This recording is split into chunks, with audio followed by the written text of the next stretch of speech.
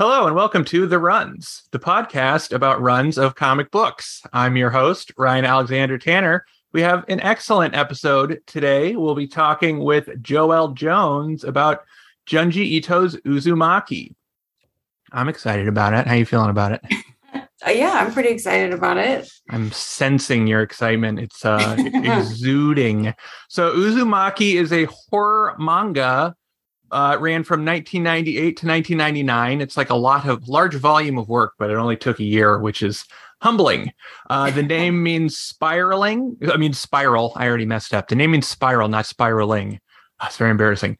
It's 20 chapters. We're about 10 years into Junji Ito's career at this point. I would say maybe it's his definitive work. We'll probably talk about that more as we go. There's essentially about a small town that is haunted by spirals. It's a very weird concept. So that's what we're going to talk about. And we'll be talking this week with Joelle Jones. Joelle Jones has...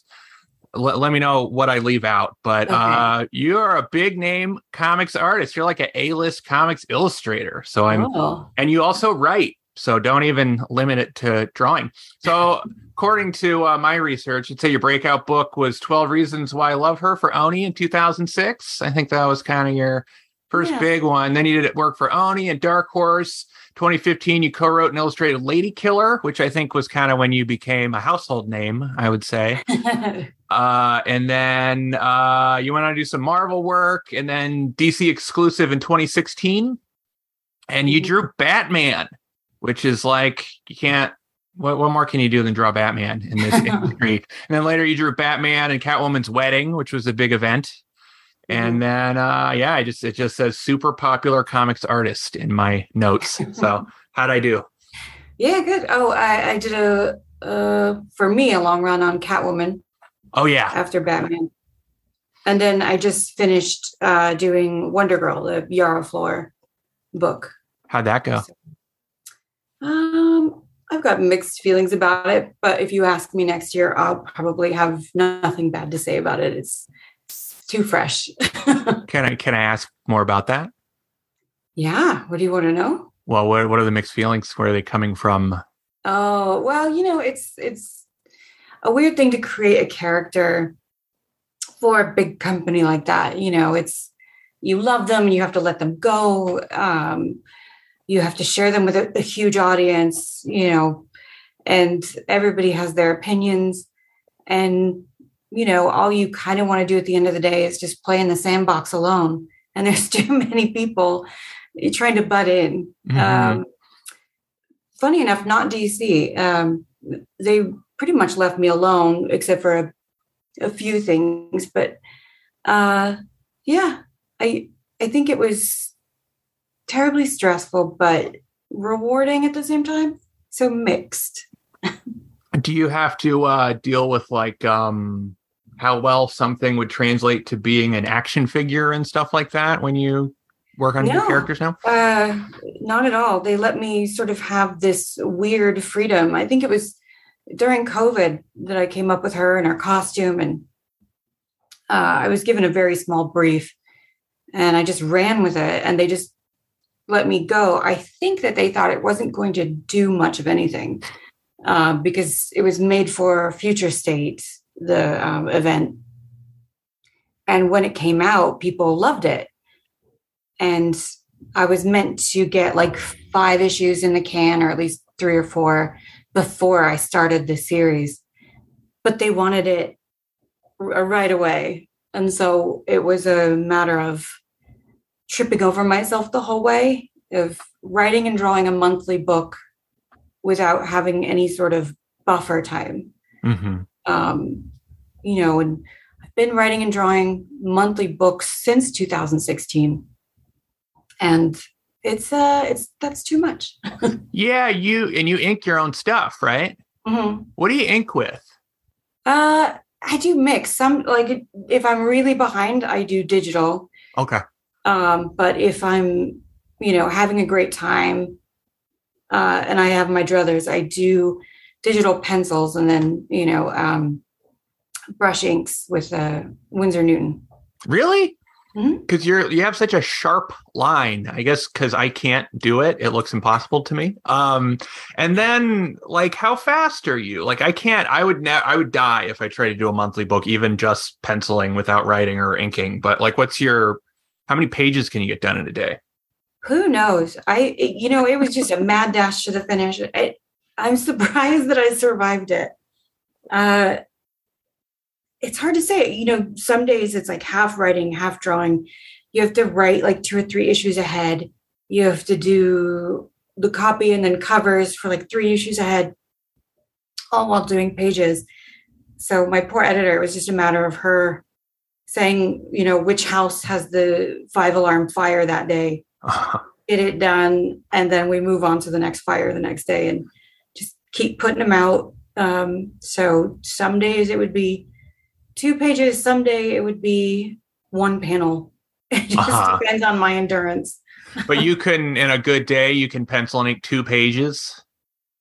In a good day, if I have time to plan out the page really well. Yeah. If I know where I'm going. But a lot of the times it's, having to write and draw on the spot the story of like, I don't know what I'm doing. Let's just get it out. And, yeah. And sometimes you have to go back and redraw it because the story doesn't make any sense by the end. And, it was a mess, but I love the character. I really had fun in that world. So, I don't know if I'll ever revisit it, but yeah, I like playing in that world anyway. I don't know if it's comforting to people or not to know. I think that's pretty universal. Like that sense that I don't know what I'm doing, that never goes away. Right. No, never. No. Yeah, imposter syndrome is a lifetime disease. It's a real commitment. Mm-hmm. Yeah. Yeah. So we're going to talk about Uzumaki. And so I was excited that you agreed to do this because I'm going to leech off of your notoriety, but also because to try to get listeners for the show, but also because you're the only person that wanted to do manga. And I was like, oh, right. I really like this idea that this will be like a very rounded collection of different runs of comics. And you're the only person. I was like, oh, it's good to do manga. So why did you pick Uzumaki? Well, I've never read manga. I grew up not ever being exposed to it, not watching any anime. I just watched Akira for the first time like 2 years ago. Whoa. So I don't know anything about it. So I'm trying to explore it and read as much as I can to have sort of a well-rounded comic book language. And I am constantly drawn to horror. Like it's my favorite genre. It's I watch the worst movies. So yeah. Like what? Oh my God. Well, any new horror that comes out, I'm gonna watch it. Like all the garbage, but Can you give me an example? You know what? Embarrassingly enough, I like the Paranormal Activity movies. Oh my God, I love those movies. Thank you. Yeah. I like any found footage. Like I like the worst found footage. Yeah, me too. Yeah. I will watch a terrible. So I've seen all of those. Yeah. Did you watch the what was the one where she has a spoiler alert, but she's got the head on the back of her head? Yeah. What was that? I like that. Yeah, I watched that with my mom. Do you have like preferences in horror though? Like, is there? Yeah, I'm not a slasher. No torture porn, no slasher. Yeah, I really like ambiance and building it and like freak me out. But I don't like to be shown everything. Like I like my imagination to do a lot of the work, which I think is why I like to read and watch horror all the time, because I feel like I'm an active participant. And so if you give me too much, if you show me all the details, all the scales on the CGI monster, I'm not going to enjoy it. Like I need there to be some sort of shadow and mystery and an opportunity for me to play with them. Yeah. And then have you done much horror work in comics? None. And I've always wanted to, but it's just not come up. I think, you start doing certain genres and you just get stuck in them quite a bit. Like I've had to run for my life trying to get away from young adult. And somehow it's like, it keeps getting shoved in my face. I don't even like reading young adult. I mean, no diss on it. It's just not my bag. And yeah, so it's just not come up. Well, but because young adult and superheroes are kind of where the money is, right? In comics. But is there a horror? Are there horror comics that have done well? I'm trying to think. Something's Killing the Children. I think did really well. Yeah. I haven't read it. I'm so behind on everything. Sure. I know that Cullen Bunn regularly puts out some horror. I think there's a few, and when it's good, it's really good. I mean, I think you could say some Swamp Thing is sort of horror-esque. Yep, especially the early stuff, and then some Alan Moore when he did horror on Swamp Thing. It was really that Monkey King story. That's like a great horror comic. Like a lot of Vertigo. There was a lot of horror there, and Constantine, and all that. And there's definitely some horror elements that you can get into, but there's not as many jobs available for that. Yeah, well, we'll start a Let Her Writing campaign because I would like to read your horror comics. And then, so coming back to Uzumaki, so when did you first read this series? 6 months ago. Okay. Yeah. And then I quickly pass it on to my nephew, who is maybe too young to read it. But well, how old is he? 14. That's the perfect age to read it. I think it's made for him. That's so funny because we kicked around ideas for a while, and you actually mentioned this, and I sort of avoided it because I also gave away my copy of Uzumaki. But I don't know if I should say this, but I discovered from us agreeing to do manga that you can read like every manga series online for free. I think probably illegally, but I don't know if I should say, if you Google read such and such online, there'll just be like a scrolling. I know. I'm too old to read online. I need the book in my hands. Yeah, I prefer the book in my hand, but if I've already bought a book and given it away, then I will read it. Then that's the exception I'm willing to make. But and then we had talked. We agreed to do a whole other series called Monster. Who's that one by? I used started the U, I think. Google it. Urasawa. Okay, I'll believe you. And did you read that one more recently too, or it sounded like that was more of a that one? It's my very first one I read. My first manga I ever read, and I read it maybe in 2008. Okay. While I was bartending and the bar was slow. I was given the book as a gift and I couldn't get enough of it. And I think it was at the same time the book was coming out monthly, I think in the States. So it was really exciting. And I love that series. It changed my opinion on manga completely. In what way? I mean, it wasn't cutesy. It wasn't young. It wasn't like it was a thriller. It was tense. I think it all takes place in West Berlin post World War II. And it's sort of like The Fugitive, but with like Nazi experiments. And it was so engaging and so adult and kind of more up my alley of what I like in a genre, sort of something grounded in reality. And I'd not seen that in manga before. And I realized I had been misjudging an entire category for it. Yeah, I think manga's been so good for the US because there are all these ideas of like what would and wouldn't sell or what audiences were available. And I guess just translating existing works was cheaper than creating new works. And then it was like, oh, actually, if you put these in a bookstore, people will read comics about a soccer team or about, teen romance. Like, yeah. Well, I mean, I think the idea is like it's comic books or manga is not a genre. It's a medium. So you can explore all the genres within that medium. I think sometimes in the States, comic books tend to be a little bit more restricted in the genres. I think creator owned absolutely goes all over the place, but that's not what people think of, and they're ready to pick up a book expecting something different. But I think it's gotten a lot better in the last 20 years, and I'd say there's a debt to manga for that happening. Yeah. I think it opened up a lot of possibilities. So neither of these are like really influential works to you. They're just comics you read that you liked. Yeah, I think so. I mean, something about Monster that was influential on me back then was the cast of characters is huge. And the way he draws each character is so distinctive, which with very few lines.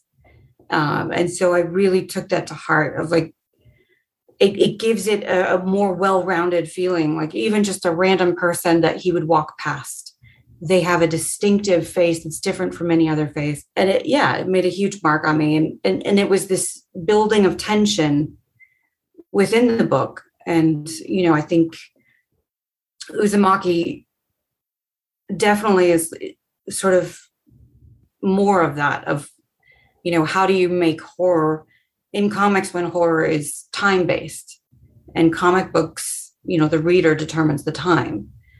So you mean like building suspense time-based? Yeah. Or like the payoff of the big scare, if you're flipping through the book before you actually read it, you're going to see some of the things coming up, or you choose to read ahead or look at something in your peripheral.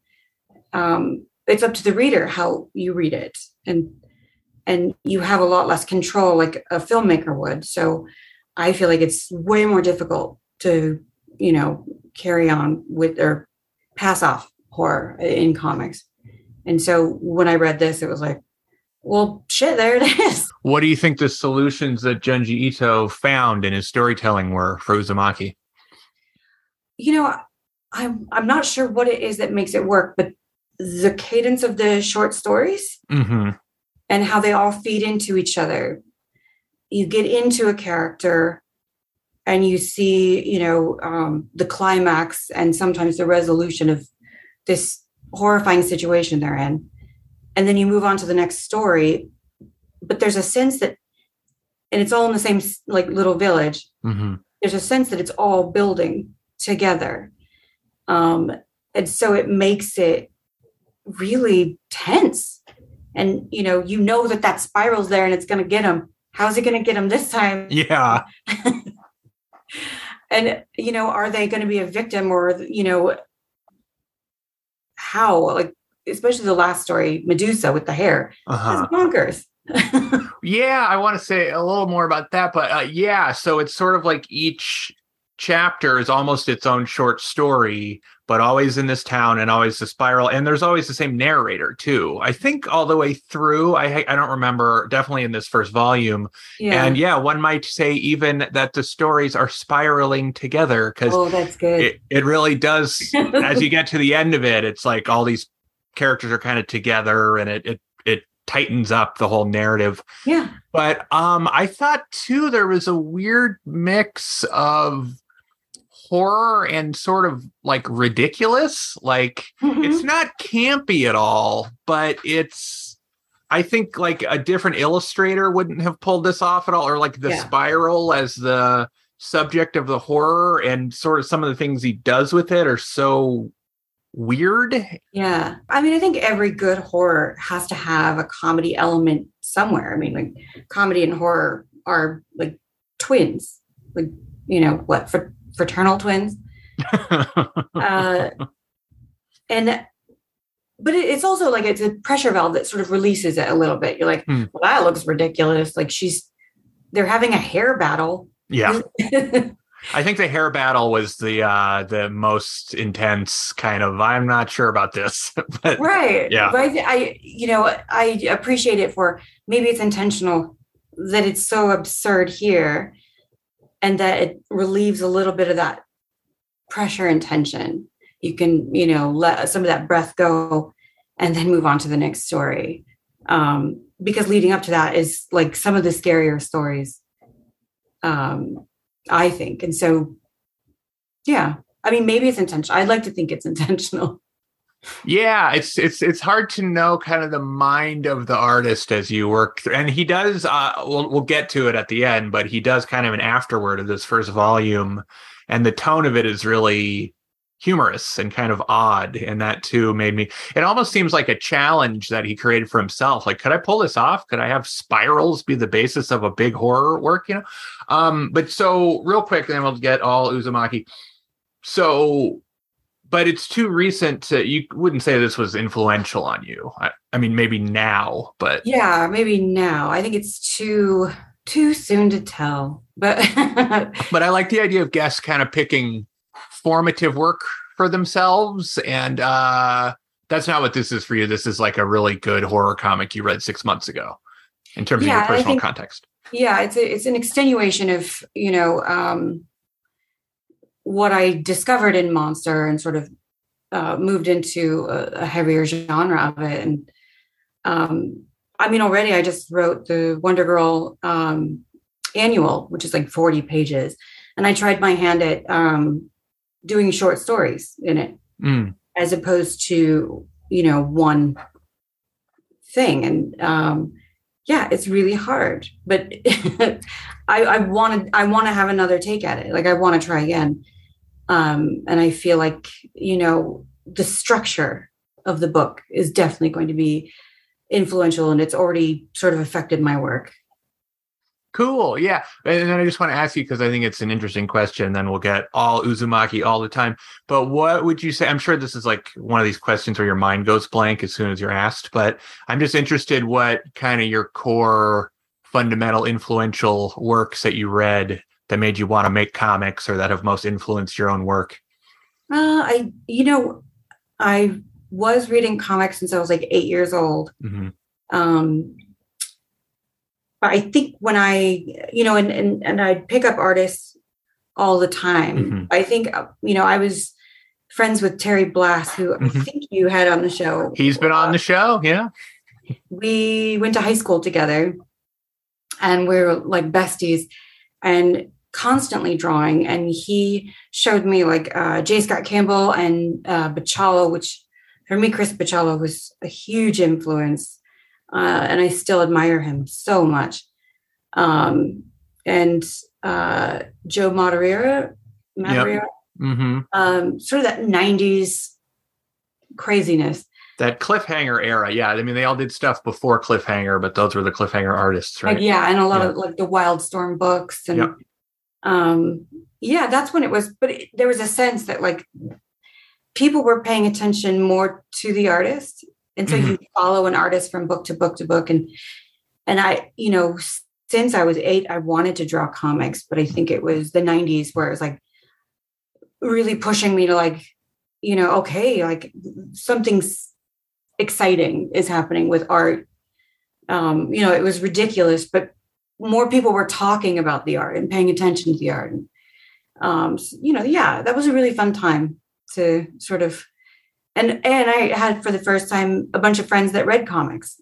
So we go to the comic book shop together and every Wednesday and share what we found. And yeah, that was really exciting. Yeah, it's always just fun to know what kind of, this is a little bit of a nostalgia show, I guess I'd say, but not so much in this case. We're going to talk about Uzumaki. But I did want to do The Witching Hour, which is by Baccialo, which... Oh, that's right. Yeah, we mentioned that. I never read that. Is that all by him, or did Mike Carey write that? I think so. I've got it somewhere, but yeah. Yeah. And then do you like, because he had such a shift in his style. Like, to me, we talked about this on the episode of Terry, when Mark Buckingham was inking him, they had this sort of perfect synergy. And then I like what he did since then, but I always liked Baccialo's Mark Buckingham, the Death miniseries and Early Generation X. But do you have a preference for different eras of him, or are you just all his whole thing? Do you know, I do like... I like it when he goes bonkers with the details. So a little bit later, I know that it's harder for some people to read, but just as an artist to dig in, get into it, really like follow the function of what he's doing. And, just for the sake of indulgence, I love it. but yeah, all the Sandman stuff is fantastic. And that's where I first encountered him, I think. Yeah. Yeah. Those Death miniseries are really really great looking. Yeah. Beautiful comics. Okay. So yeah. And then for me too, I read this, I don't know, 5 years ago. It was just recommended to me and I read it and I liked it and read it again recently for this show. But so yeah, because I'm reading a lot of stuff I never read before for this podcast, which has been cool. But this one is a reread for me. So yeah, we'll just go through. It's going to do chapters 1-6, create the first volume. That was where we contained our review. So yeah, we start with the main character. We're in the town. The town is, I'm sure we're going to mispronounce everything, right? Kurozucho. That's how white Americans say it. Mm-hmm. And we meet the main character. I have it written, but I can't read my. Is it Kyrie? I think it's Kyrie. Kyrie, yeah. And she's kind of standing in a field with spiral plants. So we get a couple color pages to open. I think all the volumes open with a couple color pages. You'll have to excuse the sound of my book because I took it camping and it's full of dirt. Oh, you wouldn't be able to hear it if it didn't have dirt on the page. Usually books are silent. So she's a high school student. And she first encounters a whirlwind, which is a little bit of an ominous spiral presence. And then she sees, so this guy's her boyfriend, even though they don't say it explicitly for a while, but Shuichi is her boyfriend. Is he at first, or do they fall in love? Yeah, because they have a very sort of chaste relationship where they just kind of like walk around together and chat. But he comes to meet her. And then I think in the third or fourth chapter they say that they're a couple, but oh yeah, that's right. Yeah, they have a pretty restrained relationship. You don't really see much. They have a lot more shit going on than going on fun dates. But I don't know. I just think, while you're here. But so he says Shuichi's father in an alley. He's staring at a snail shell, which is also ominous. She meets up with him at the train station because he's going to a high school in the next town, and they're just discussing his father's strange behavior, right? Yeah. And, the father is so creepy and fun. He might be my favorite because he opens it, right? He's the first weirdo you meet and I just love it. So yeah, they're kind of Shuichi's kind of just getting the sense that the town is contaminated with spirals. And there's sort of an embracing of how absurd this idea is. Like say Kyrie is more us. She's our kind of entry point character. She's definitely like the cipher or the ambassador to the story. And someone who has to be kind of convinced that could be a thing, I guess. Spirals would be such a problem. But yeah, so then the dad is just getting real excited about spirals, He just can't get enough of them. I can't remember what he says. I mean, he gives his reasons, I know. And I don't know if it's like math-based. Yeah, he says, it's the perfect, the most sublime form of art. But I think more than it's sort of at this point, I think it could be anything. It's more just like the level of obsession that he's sitting in his room full of objects covered in spirals. And there's just disturbing that he would, basically be neglecting his family on this level. And, it could be it could be gambling or something, it's more just like the self-destructive nature of obsession, but they're still continuing to notice spirals and everything in the whirlpools. And the father's becoming very irate if anyone touches his spirals. And then I guess where it gets really crazy. So this is good, like examining this as a horror scene, right? Then his eyes start spiraling in different directions. Yeah, I think he commissions her father to make like this perfect spiral in clay or in ceramics. And then, I think that's when he spirals out of control. Yeah. But so what the eyes rolling is sort of getting this kind of otherworldly kind of body horror kind of level of this series. It's so like the imagery, it is so good. Like you can't even describe it. You have to see it. It's amazing. Which is really good for a podcast. That's been the problem with this podcast. Oh, this drawing's just really cool. Oh, it's so good. But yeah, I mean, I think, again, this is a good example of where I don't think there are probably other artists on the planet who could have pulled that off, but it's very like uniquely this artist's strengths that they can draw a whole scene of someone's eyes kind of detaching and rolling around. And it's so eerie and makes you feel weird. It's got that moment of, in Ren and Stimpy when they go close up and you see all the pimples and ingrown hairs and everything. And it's got a sense of that, like this up close. But then he's got this sort of terrifying, elated smile. Like he's happier than he's ever been. And he's, contorting in his eyes in such a weird way. And yeah. That's what's scary to me is like the joy of it. Yeah. And like the Matt, like embracing this kind of horrible. Yeah. And then his tongue gets long and starts spiraling. And he's basically creating spirals with his body any way that he can. Well, I like it. He shows up because he's showing off every time. She's like, oh, I've got that pot my dad made. He's like, don't even want it. Check this out. Stick his tongue out. Right. And I think as an artist, right, that's probably the most horrifying is that someone commissions an artwork and then they don't want it anymore once it's done. That's the real horror. That's the horror. Yeah. We've all lived that. Didn't even pay. Horror, I know. That's the worst. And so then he just dies. He dies kind of off screen, right? Yeah. It's really abrupt. And it just goes right to this the smokestack for the what do you call it? Crematorium. Yeah.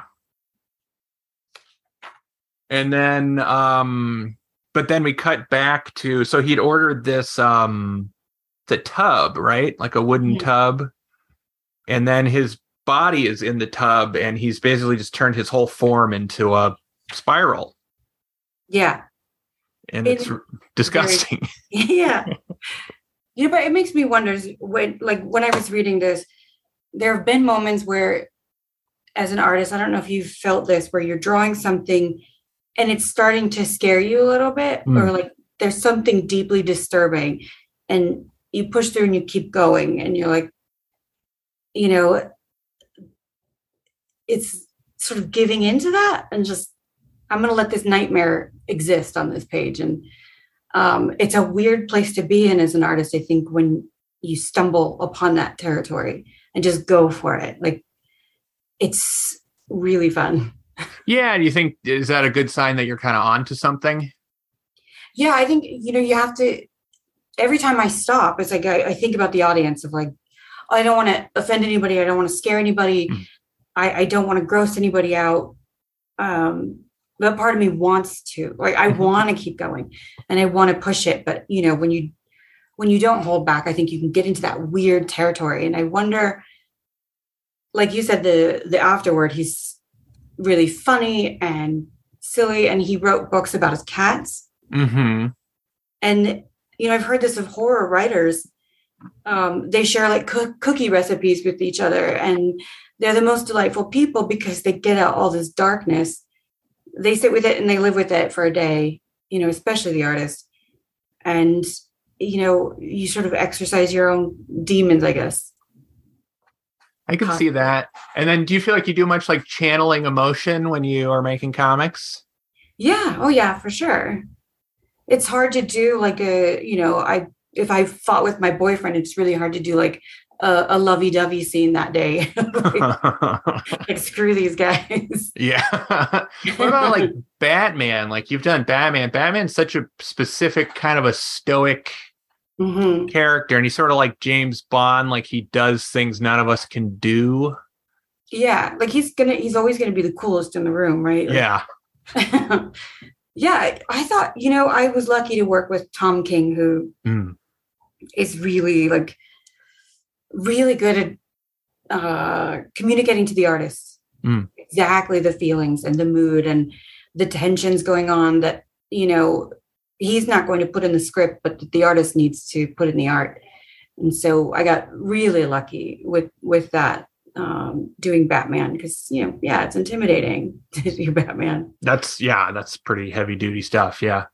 But yeah, like I don't know. I'm just sort of thinking more about this stuff at this time because I feel like I've gotten really technical and like I'm starting to think I've gotten too technical, Mm-hmm. And so I'll always think about like, what are the shots, what composition best describes this? But then I'm looking at my drawings when they're done and going, I think I overthought that, Oh yeah. So do you think, are you able to do that? Kind of just lead with emotion as you're working? Yeah, I try to at first, maybe to my detriment. I think about the camera angles and stuff. Like I see it in my head, right? Like it's a movie, but it's led with emotion. And so it kind of trips me up sometimes. Like I'll try to pack too much in, or there's not enough for the amount of pages. So it's a balance of like what left brain and right brain. Like my analytical side is saying like, well, it'd be really cool if you did like a grid like this and lay it out. And then the other part of me is just like, I don't know, I just want to draw like a really pretty picture. So yeah, it's a balance, I guess. But yeah, I always look at artists like like later Mazzucchelli. I think it's a good example where you can tell he's just really feeling it, like or Bill Watterson, where he's like, he's not trying to create the perfect line. He's sort of capturing this motion, but it takes such a confidence in the self, I think, to just lay that line down and let it kind of be what it is. So I don't know. I'm trying to reconnect with that a little bit at this time. Yeah, it can be hard. I have this idea that someday I won't be doing monthly books and that I'd actually be able to like sit down and draw what I want. And then I think, what do I want to draw? I don't even remember what it was like to just sit down and doodle what I want. So, it's a matter of reconnecting with that. But I try to do live drawing with models. Yeah. To remind me of like art school days. Yep. When I had these ideas that I would be like shut up in this attic studio space and I'm crazy and everybody thinks I'm a genius, and you connect with that artist with a capital A for a little bit and then you get back to reality. I think is a good balance.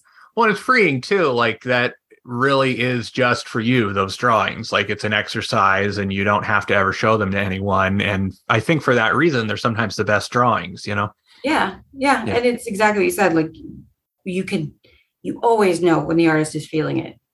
Always. You always tell. That's true. Yeah, even if the drawings are kind of less precise, but if there's like an emotion in them. I'm gonna think on that. Got some takeaways from this conversation. So this first chapter, I don't think they do this very much, but it ends kind of a cliffhanger, right? Like the body's burning and then everyone's like, oh, look up in the sky. Oh yeah, that's my favorite part. Yeah. Hands down, out of these first 6 chapters is the huge spiral of ash in the sky and everybody looking up. And I think that's when everything turns. This is not just one dude who's crazy. This is going to infect everyone. Like that's when it grows and gets really big. Love it. The scale of it. So the ending of the first chapter is kind of a close up on her eye and we don't know what they're looking at. And then the opening of the second chapter is a double page spread of the ash spiral in the sky, which I think is like a dry brush technique. It looks like it's beautiful. Yeah. And then it swirls down into the water into Dragonfly Pond, which is in the center of the town, which is a little bit ominous. There you go. And everyone's just watching it. And then his mom is now freaking out. Ooh, and you can see his face with his tongue coming out in a spiral in the sky. Oh, I don't like it. Oh, I love that one. It's kind of a double page spread on that one too. And it's creepy. I love it.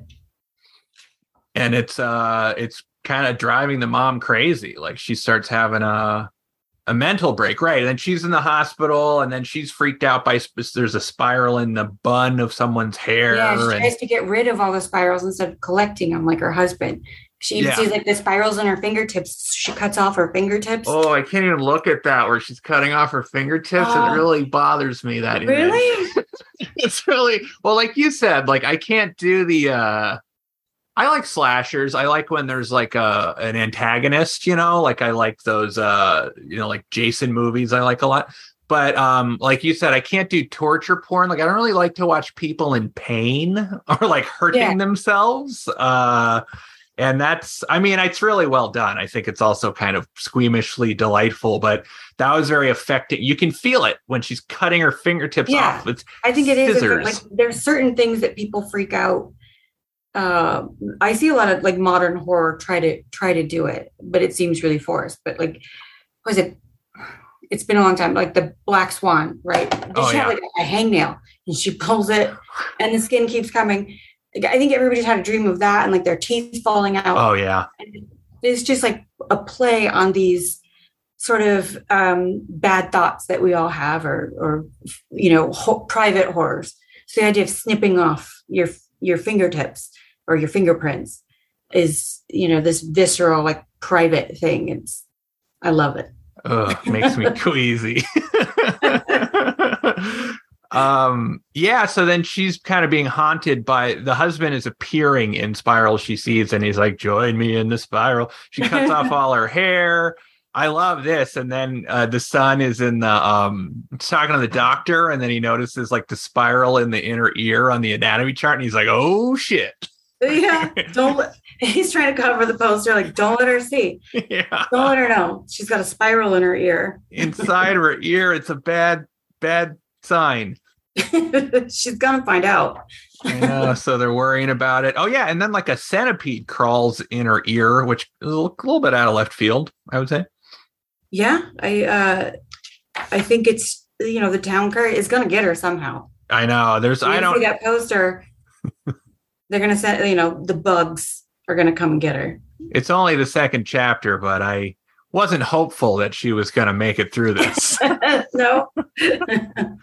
So then, her husband appears in the spiral of the centipede's body, and he's basically giving her an indication about her inner ear. Mm. And then let's see, and then the spiral appears in her IV bag. Mm-hmm. Which is it's pretty unavoidable at this point. Once it's in your IV bag, what are you gonna do? So then she stabs her in her ear with the scissors. Yeah, how'd she get those scissors? Oh yeah. Does it say? I think she just pulls him out of a drawer. Yeah, you would think that they would have maybe gotten those out. That's what she did to her fingers. Those are the same scissors she cut the fingertips off with. Yeah. Yeah. That's weird. They didn't take them away. I don't. Well, that's I guess Japan's healthcare system's not much better than ours. I guess is the takeaway from that. But then she dies and becomes a spiral in the sky too. Yeah. So she's cremated, right? Yeah. Mm-hmm. Her ashes go up. Yeah, I think that's everybody, right? No, I guess that's a spoiler, but everybody that dies becomes the ashes, I think, right? Because that's spoiler, but the accumulation. Yeah. Oh yeah, so then we get the moon. Oh yeah, the scar story is the third one. I love this one. All right, well, you want to walk us through it? Yeah. So, it opens on really cool image of this girl, heavy bangs. Like Madeline Kahn haircut, and then she's got like a crescent moon shaped scar in the center of her forehead, but she uses her bangs to cover it up. And she's friends with Kyrie, and like, oh my god, you're the prettiest girl in school. She's like, oh, you.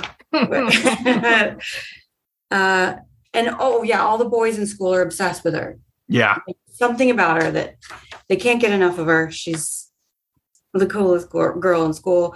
They play volleyball, talk about it, just being cool. She gives everyone the cold shoulder. It's part of her appeal, right? She doesn't give anyone the time of day. Mm-hmm. She's aloof. And Kyrie sees her scar. Says she got it on the playground. Yeah. As a kid. She was trying to impress a boy, right? Yeah, that's it. And the moon scar seems kind of esoteric to me. Like, I don't really know where that comes from or what it has to do. Because there's a little bit of a sense in this of like, what else is a spiral? Like, oh yeah, I mean, this is a spiral. A snail shell is a spiral, or this is a spiral. But a whirlpool or a tornado. But it's just a moon-shaped crescent. I mean, a crescent scar. could be the beginning, like the center point. Yeah, I mean that's what it ends up being too. But or is it, the town gets infected and finds its place where it can? I don't know. There's a couple of elements of this story that are a little more esoteric to me. I like when we see the boyfriend again. You can see that he's really having a hard time. Oh yeah, his eyes, eyes are all shaded dark. Yeah. Oh, and he's not. So Kyrie takes Azami, which the girl with the heavy bangs, takes her to meet her boyfriend, and he's freaked out by her, and they can't figure out what's wrong. And then she becomes obsessed with him because of it, because he's like the first guy that's, not into her. Yeah, so I wanted to talk about that too, because I almost feel like this story, obviously the spirals, we'll see how they get up in this situation, but it's kind of almost just a completely separate story because it's such an interesting premise, right? Like everyone's always obsessed with her. She's sort of blasé about it. And she meets a guy who doesn't want anything to do with her and she becomes obsessed with him. Like that's a very interesting romance story. And then what ends up happening to her is sort of like a out of left field. Like I would kind of like to read that story without all the spiral horror stuff, because then the solution is just like, oh, and then the spiral consumes her head and she dies. But it's like, what would have happened if it wasn't for the haunting of the spiral? Because it's such an interesting dynamic that they build where it's like a love triangle, but she's obsessed with him because he's not obsessed with her. It's just, yeah. Well, I think a lot of the stories are about obsession. Mm-hmm. And becoming consumed by something. Mm-hmm. And so when she was a young kid, she wants the boy that doesn't want her. And, that's possibly her obsession. And every guy she meets is like super into her. And that's not her kink. That's not what she's into. So she finally finds the guy that fits the bill. He thinks that she's a monster. And she's like, that's the guy. That's what I want. I've been looking for. Yeah. So, maybe she was cursed, because this comes up in another story as well, of this idea of showing off for attention. Mm-hmm. And, she gets, you could say, cursed. She falls down and gets the scar because she's showing off and trying to get attention. And which leads to her downfall. Yeah. Yeah, and then her crescent moon does start spiraling, and then the scar on her forehead sort of becomes this void that gradually consumes her head. Yeah, my favorite drawing is the spiral that's sort of burrowing into her forehead, and her eyeball, just one of them, because it's sort of lopsided, is just sort of rolling around aimlessly in this void. I love it. Yeah, she takes her hat off and she's got, the spiral is on one side. So her whole eyeball is exposed. There's no lid or anything. It's just like, and then at that exact moment, the eyeball then gets consumed by this and we get to watch it. It's really gross. And again, like equally absurd and horrifying. Like if it was drawn with fewer lines, even, I think it would be really funny, but it's totally like a body horror thing. Well, I think that, what you were saying is there's also what doesn't make this funny is there's genuine feelings attached to it, mm-hmm. of this love and obsession and the push and pull, the love triangle. It makes it sort of tragic that, she'll never have what she wants. Yeah, I also think the level of detail, like I feel like there's such great hatching in this, like really a lot of really fine line work. And I think it does so much for the ambiance of the story too. Like I'm kind of a minimalist. I'm sort of like fewest lines possible. And I feel like I would really flub a story like this. Well, I mean, I think that there's a way that you could do it with fewer lines, but you know, I feel like, especially when he's doing these hatching spirals, you kind of feel this franticness in the lines themselves. They're not well thought out. They're frantic. They're dug in almost, and they're sort of violent hatching lines. Um, and there's sort of a beauty behind the gore a little bit as well. Yeah, there is a technical precision though. Like it's a very trained hand that's making those lines. So yeah, then we get to a point where, and then again, here she does her hat gets pulled off. There's a whole other guy that gets pulled into this, so we'll just whatever. But he pulls her hat off, and all but her mouth now is a spiral, and she does have a big smile. She's got that big, scary, joyful smile. Like once they get consumed, right? And her hair gets frizzy out of nowhere, which could be humid. That's a whole other problem. Yeah, it's an island, Japan. So. That's the real tragedy. She's gorgeous hair.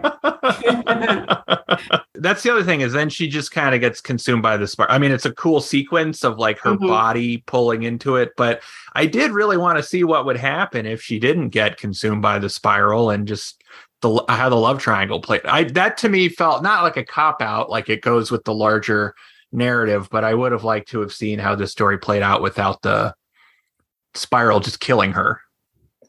Yeah, I think I prefer the killing bit. Fair enough. but I think it would have been trauma anyway it ended. Yeah, it wasn't going to end well. I mean, it's like polyamory would be the only joyful solution. I'm sure, all polyamory always ends well. So that would have been a much better every time. I've never seen it go poorly. Mm-hmm. So then the fourth one is is another ceramics based. So this is now Kairi's dad, right? Mm-hmm. So we get more. Izumi goes up in the sky. She gets burnt up, yeah. And then down into the pond.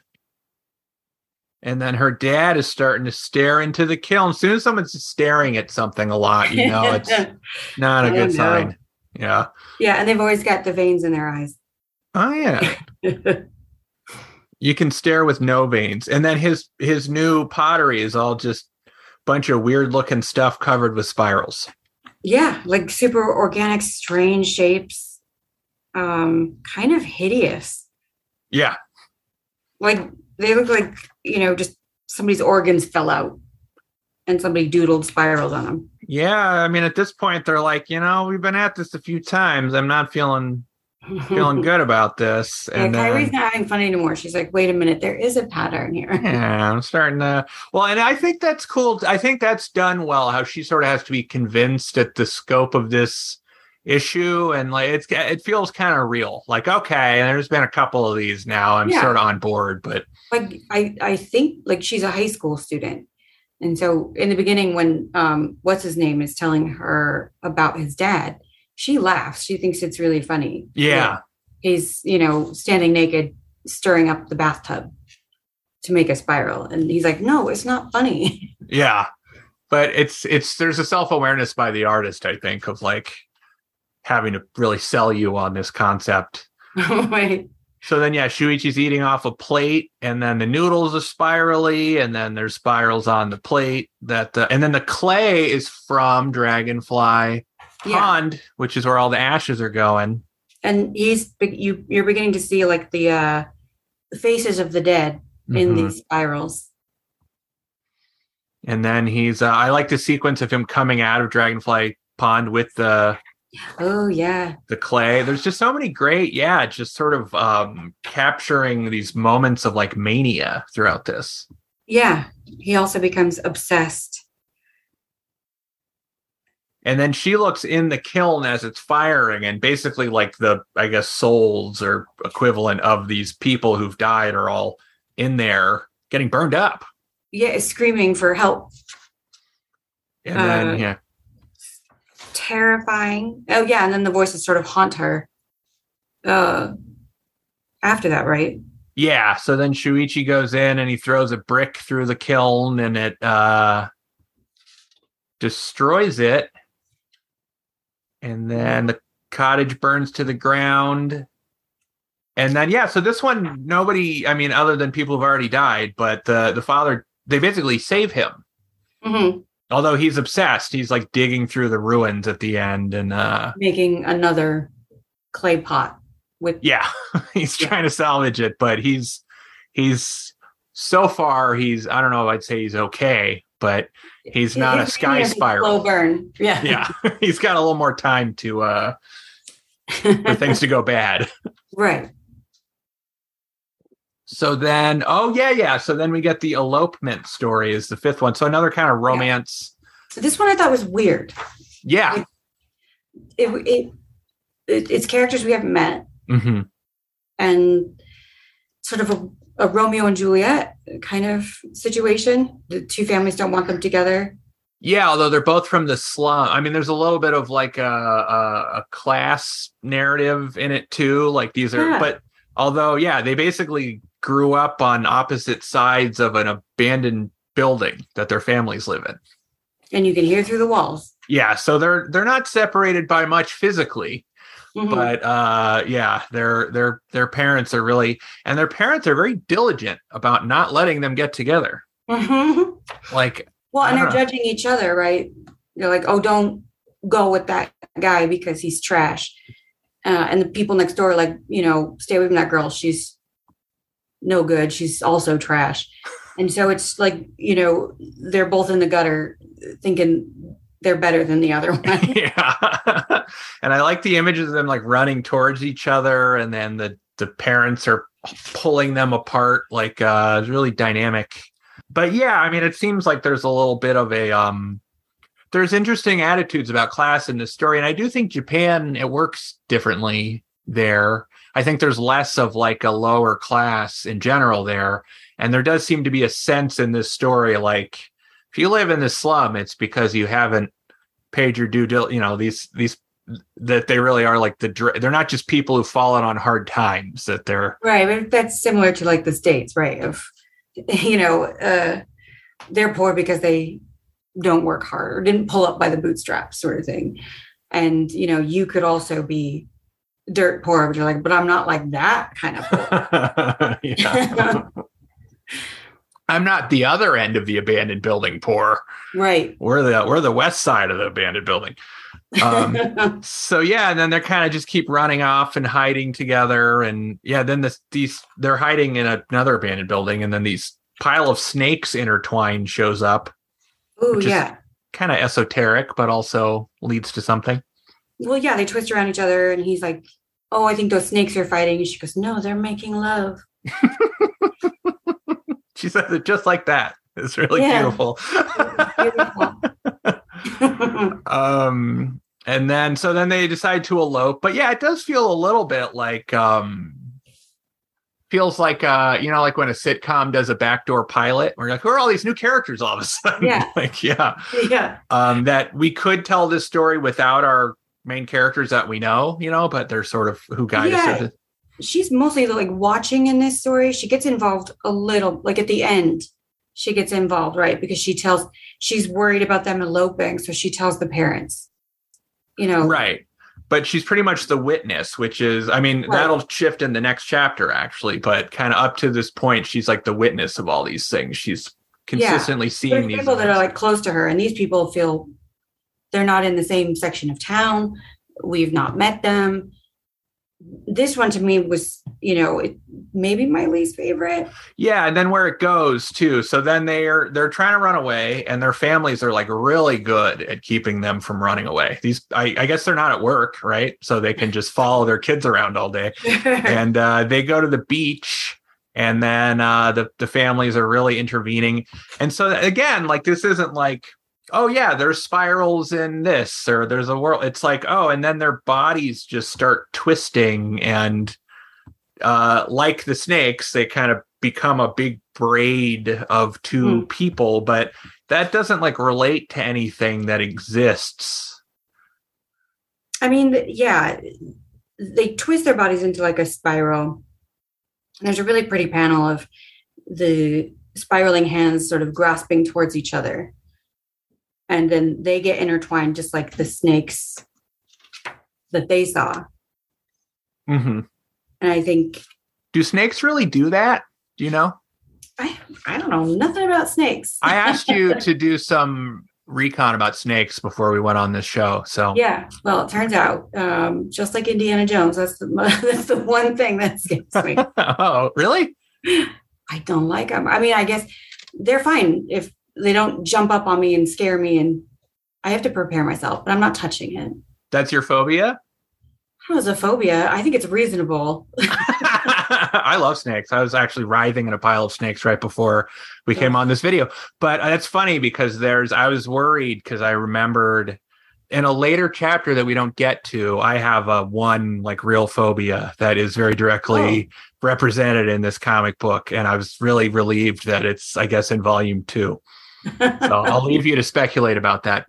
Yeah, well, so I'll do my own research about snake mating and what it looks like. But yeah, they basically become like a big rope and then they just go into the sea, which is... Yeah, they dip in like Loch Ness and kind of, you assume, live together forever in the ocean. It's romantic. I don't know. Is it a happy ending? I don't know. I think so. I mean, they're getting away from the town.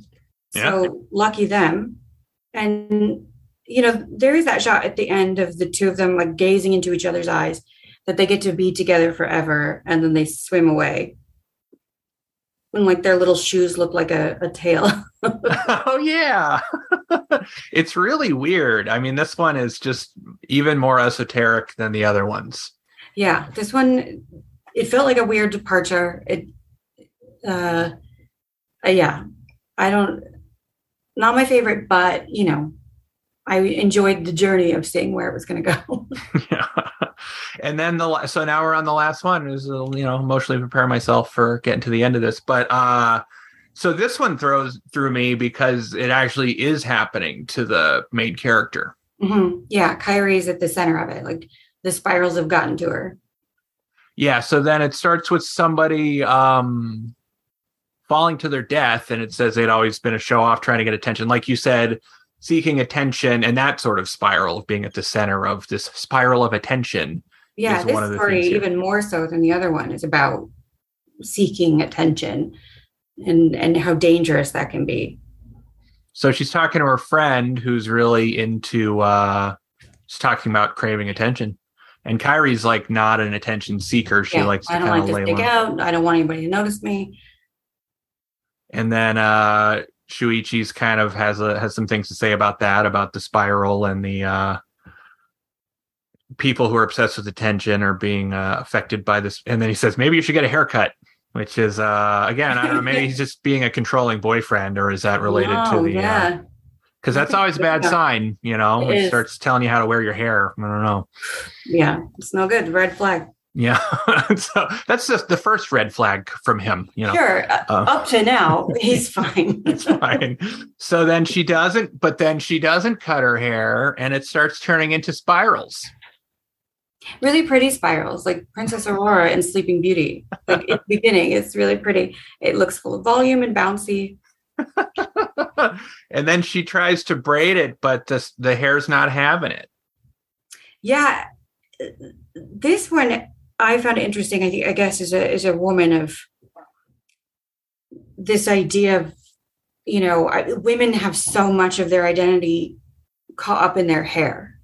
And so when something like that is like attacking or having a mind of its own, I think that can be a really specific horror because, your beauty's tied up in your hair.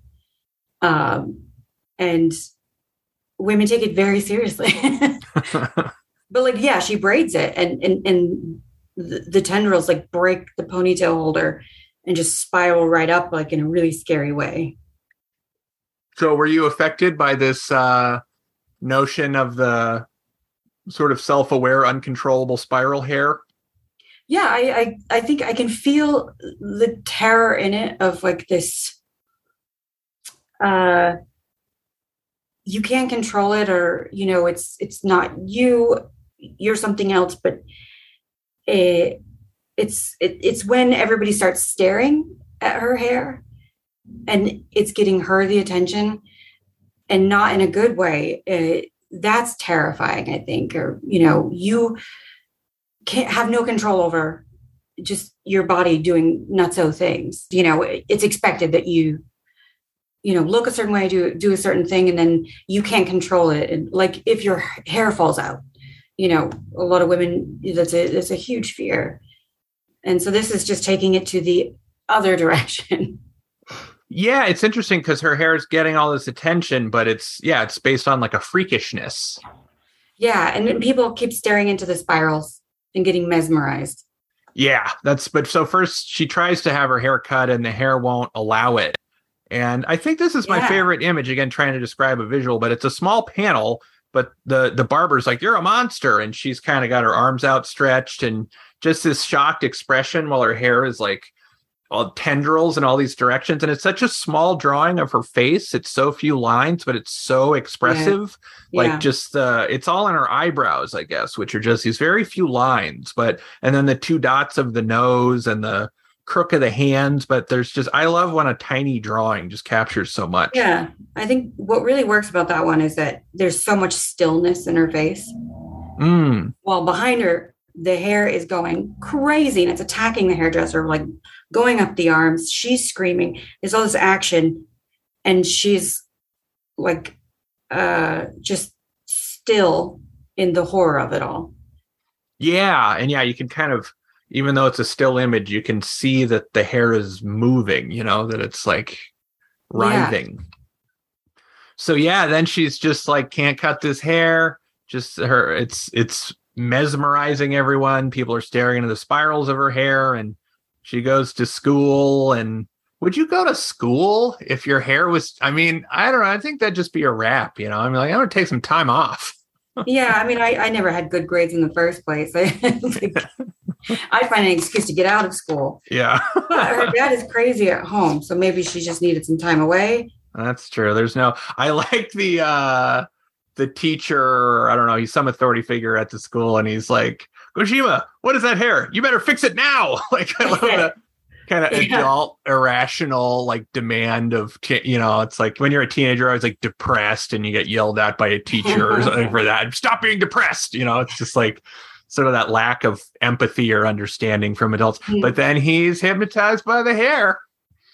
Yeah, I think how distressed she is at the attention is really interesting, I think, as well. Of her friend covets it so much, but Kyrie's so distressed by it, of just walking and being her. People are staring because her hair is different.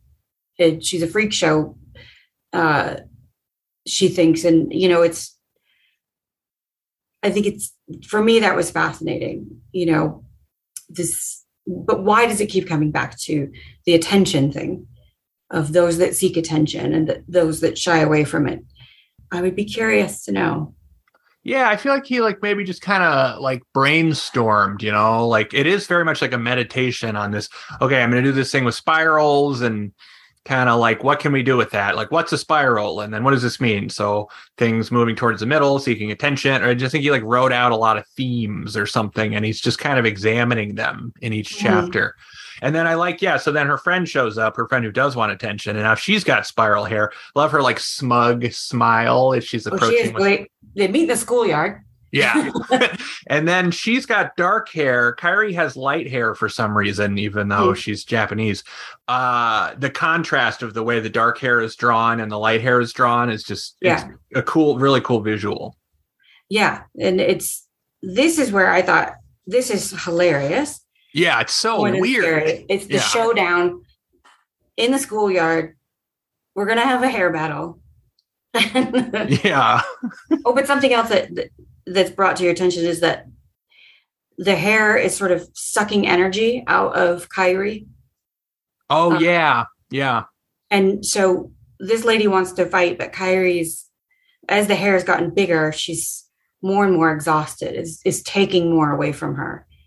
And then it says from that day on, the school was a battlefield. It seems kind of implied to me that there's a passage of time where they're having these hair throwdowns where they're basically just standing and looking at each other and their hair is doing stuff. Like it gets violent, but is this all one meeting, or are they like doing this for a while where they're meeting every day and their hair is just kind of like flashing at each other and then it escalates later and then they have the hair fight? I was a little unclear about that. Yeah, I think the way I was reading it is basically like Kyrie's almost, an exhausted zombie at this point, just trying to get through school. And her friend, which I can't remember her name, but she almost bullies her, finds her and takes the attention away and takes it for herself. So confronting her, I guess, every day, wherever she is, wearing her down, wanting that attention, because when you see her friend's face next, she's also super zombified and exhausted, big bags under her eyes. All this hair work is exhausting. It is. It's true. It's just like real life. It is. But they have a hair battle. Like their hair. I've had enough, and then she starts to choke Kyrie with one of her tendrils. Yeah, which is kind of hilarious. But if you've shared a bathroom with a woman that's got really long hair, you might. I have. Might be your thing that scares you. Yeah, it's well, yeah. I don't want to see what the drain looks like right after this hair fight if they go take showers. And so then Kyrie's boyfriend gets sucked up in her hair. He tries to cut her hair off. Yeah, and then he gets sucked up, and then she collapses, and her hair is just in a big. Yeah, like winds around him like a cocoon. And then her friend, is to her, she won the hair throwdown. Mm-hmm. So then she's going to go do something even more grandiose with her hair. And then he cuts his way out of her hair, which is, so it's cool that she survives the spiral in this story. She's like the first survivor of one of these. I guess her dad survived too, but she's not consumed by the spiral in the same way. She never likes it. Yeah, I think, she doesn't give into it, right? Because they say like, and maybe it is the attention thing of, not being consumed by something, because her friend, like once she gets it, she has that rictus smile that all the other ones get, of this terrifying smile. Like, now I have all the attention, and, she's let it run away and consume her. And Kyrie, rejects it, I guess. And is able to escape it. Yeah, so all her hair gets cut off, and then the friend, some really great images.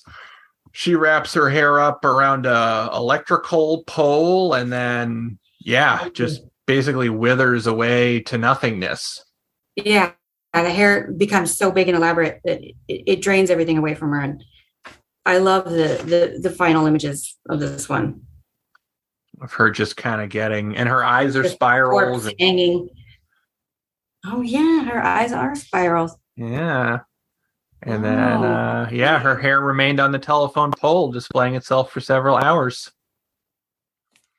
Yeah, so then there's like a 2-page afterword that's Junji Ito, who's sort of talking about the research, but it's very humorous. It's not really I've got the big collected. So if you read this illegally on the internet, you get this great, I guess, because it's it should be in the big collection, but he's just talking about how he's researching it, and basically he's like, I decided to read all the reference materials about spirals. I always ended up falling asleep part way, though. Just sort of a humorous panel of him sleeping with, and then he's just observing spirals, eating spirals, like those crab cakes. And so I don't know. It's just sort of like a tongue in cheek. And then at the end, his editor is like yelling at him, like, "Where's this month's comic?" So it's no, it's not in the big one. Yeah, it's very much like a humorous kind of almost like an about the author, but it doesn't actually like reveal it. It's got an interesting contrast in tone to the story. But it does seem like this is the work of a person who has a sense of humor, Oh, for sure. Yeah, I think he's a really funny guy. I think in order to do horror, you have to have comedic timing in order to pull it off. I can see that. Yeah. I wish I would have read that. I don't have it. Well, again, you I will can find it illegally. yeah, it's always the best answer is to find it legally, or Mhm. maybe in the single volume collections. But Mhm. when they do one big book, it should always have all this stuff. It's shame on them. Yeah. Yeah. Do you have any? So that concludes volume one. It's 3 volumes in total. So we've read a third of it. You're invited back if you want to do the second volume. Yeah, I love this book. I think it's great. And, it's sort of pushed me into, enjoying the genre that I love and trying out short stories. And yeah, I guess it does have a lot of body horror, but for some reason, this isn't like it doesn't feel like it's like there's fun to it, like in the hostage movies or the Hostel movies. See, those I haven't seen. Those are like torture porn, right? Like, Yeah. I don't watch any of the like Saw. I haven't seen any of the Saw movies. I don't know. I had an ex that loved them and he watched them all the time. I could not stand them. Speaking of red flags, but yeah. Yeah. Should have seen it coming. But it's sort of its own thing. Like, this isn't really like anything else, I would say. Yeah. And I've bought 2 more of his books that I'm going to read as well. My nephew has them right now. So I will get them back from him. But yeah, I'm super interested. And then I really want to read his cute cat books. Yeah, I saw that he made some books about his cats. So yeah, maybe we'll talk about those later. Because yeah, definitely. But yeah, just his quality of craft is really high. Like, he can really, I think he can really make you feel the way he wants you to feel when you're reading one of his sequences. Full of atmosphere. And it's such a success, I think, to basically take something that's totally ridiculous that you would never associate with horror and very skillfully create horror from it. Yeah, I mean, in a weird way, it reminds me of that movie Pi, Darren Aronofsky. Totally, I can see that. Yeah, there's or the one after that, which Requiem for a Dream. Yeah, I remember the theme music. Yeah, totally. Yeah, it was a good soundtrack. But yeah, that was, I think, the closest. That and The Exorcist, I was like, I don't know if I can sit through this. Like, it's just viscerally upsetting to watch. Yeah, I think Requiem for a Dream is one I like that movie, but not one that I revisit. But it's that idea of obsession and madness and how it can pull you in like a spiral. With just a little bit, because it starts with in Pi, it starts with spirals with him too in the coffee. Every time he put his finger in the coffee, it spirals. I think, but he was obsessed with fractals, I think. But yeah, and just whatever the unifying, it's all math based, right? But it's just whatever kind of unifying equation would, it's like a universal harmony. But that we'll do another podcast where we talk about Pi. It's a really good movie. Yeah. But yeah. So I don't know. Any other final thoughts on this? No, I don't think so. I think we covered it pretty well. All right. Well, before we wrap up, I have a very important question for you, which is on the topic of runs. If you could do undeterred by editorial intervention, and let's say even undeterred by deadlines, just to make it a more inviting question, you could do a run on, I think it's always better if it's an established thing, but what would your dream run be? I mean, always it's creator owned, just something that I get to play with, that, I make the rules. There's no backstories that I have to do research for.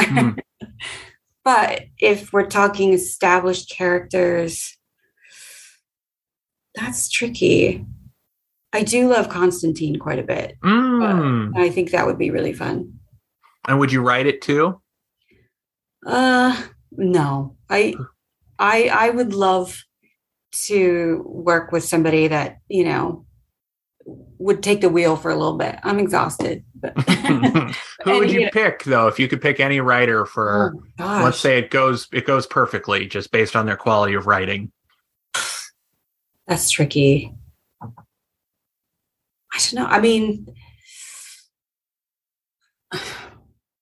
I love Alan Moore stuff and Neil Gaiman and like the creepy sort of getting into it and having a real meaty emotional story, I think, for sure. I'm trying to think of anybody like currently super working in comics.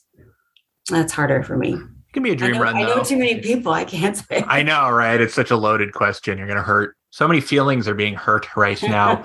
You can feel the spiral of attention around you as you. No. I know it's horrible. Okay, but Constantine, that's a cool answer. And then would you do, let's say if we are not doing established properties, would you do would it be a horror book of your own if your dream thing? Yeah, I mean, it's been in my mind forever, and I'm working on Lady Killer, which is more of like a dark comedy. But I get to do a lot of gross out stuff in it. There's a lot of blood. There's a lot of viscera, disturbing things to draw. But I would like to try my hand at just all in horror. Yeah, I would like to read that. So I don't know. Okay, I got it. Okay.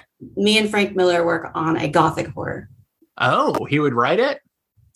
We'll co-write. Okay. Would it be today Frank Miller or like Time Machine late 80s Frank Miller? I'm really good friends with Frank Miller. Oh, are you? I'm sorry. Okay, cool. Sounds good. No, I've seen some of his stuff that he's been putting out with his imprint. And so I think it's, that to me is fascinating. So he's kind of co-writing with a bunch of people where he's, they pitch him a thing and he's like, oh, okay, well, maybe you could play around with this idea a little bit more kind of thing. And then go. And it seems like a really fun way to make a book, I guess. Because I love a lot of his stuff. Yeah. Can you pitch this to him? Do you think you can make it happen? Yeah, I think maybe. Cool. Well, it's documented here. I'll get 10%. Oh, okay. I'm going to pull a Stan Lee. It was my idea too.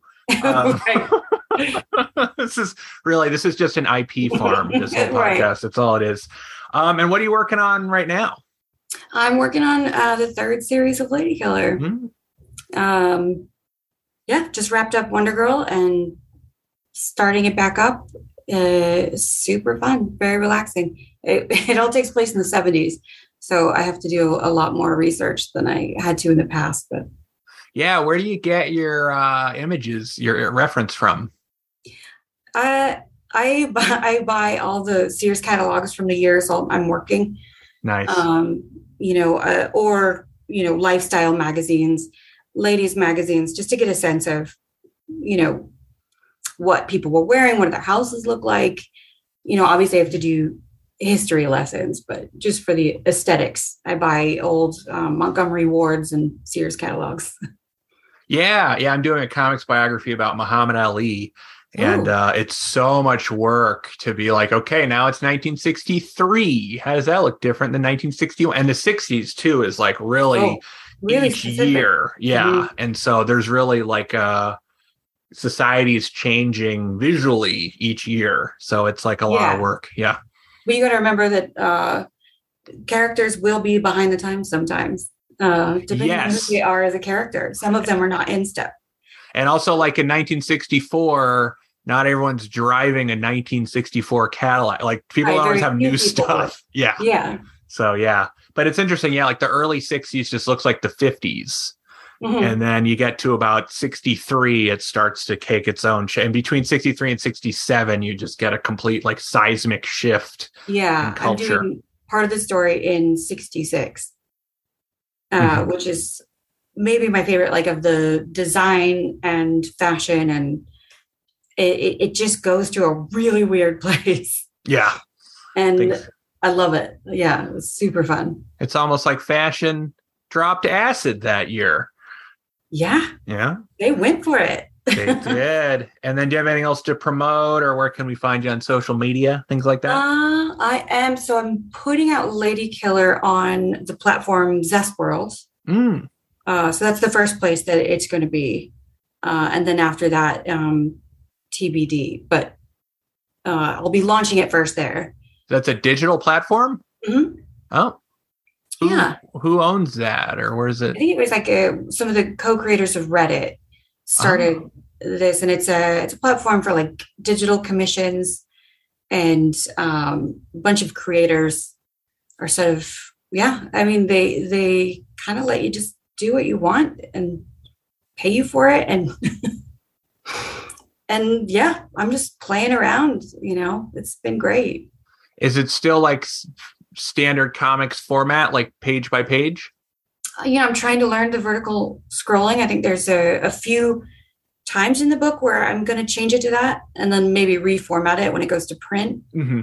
But, I'm playing with it, but trying to keep it kind of standard unless like the moment calls for something else.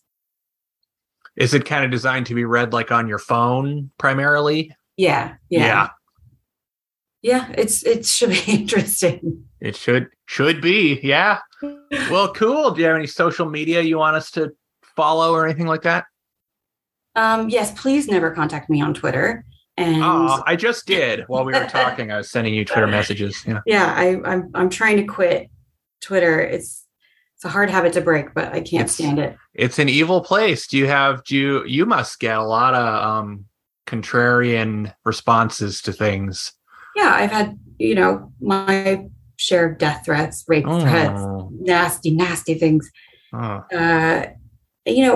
the majority of it's kind and nice and people reaching out. But, when you've got terrible self-esteem, all you focus on is like the worst of the worst.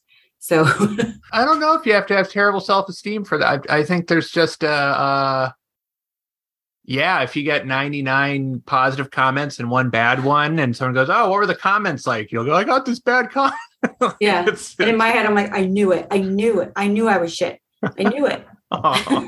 That's so interesting. You don't ever are you ever drawing comics and you're like, yeah, I'm AAA comics artist drawing Batman. Do you ever feel that way? No. I will occasionally I'll have it and then I'll go for dinner and I'll come back and look at it. I'm like, God damn it. Like it's garbage. Well, I feel both better and worse hearing that, because I've been struggling with that too. And then I'll go, I'll just tell myself Joelle Jones feels bad too. I'm not sure what to do with that. I'll keep thinking. I think we all feel kind of bad. Like it's artist lot, isn't it? But well, I'm taught a lot. I've done a lot of teaching, and I've noticed that the people who are the least self-conscious are often the people that should be the most. I think that horrible feeling you have with yourself kind of drives you to always do better work, I think. Yeah, I think it was Steve Lieber gave me some really good advice on that once. It was, if you look at your work and you don't see the problems, you're not growing as an artist. So, those moments of crisis when you're really hating your work are sometimes when you're making the most development because you see all your other stuff, but somehow you've grown all of a sudden and you're morphing into a better artist. You just don't see it yet. I'll take it. I'm going to hold on to that feeling. Yeah, it's very positive. And with that, we'll bring this episode of The Runs to a close. Thank you for listening. If you'd like to learn more about me and my work, my website is ohyesverynice.com. That's ohyesverynice.com. Also, I'm working on a comics biography of Muhammad Ali. You can learn more about this project at patreon.com/ohyesverynice, where you can subscribe to both digital and print editions. I can also be contacted at ohyesverynice@gmail.com. You can send me episode suggestions for the runs. And if you send me an email saying you heard about it on this podcast, I will send you a free digital copy of one of the chapters of the Ali comic. Home base for this podcast is theruns.blogspot.com, but it can also be downloaded or streamed on all platforms where podcasts are available, all the best ones. Please rate and review the show and share this podcast on social media and, more importantly, in person. Thanks so much, and see you next time on The Runs.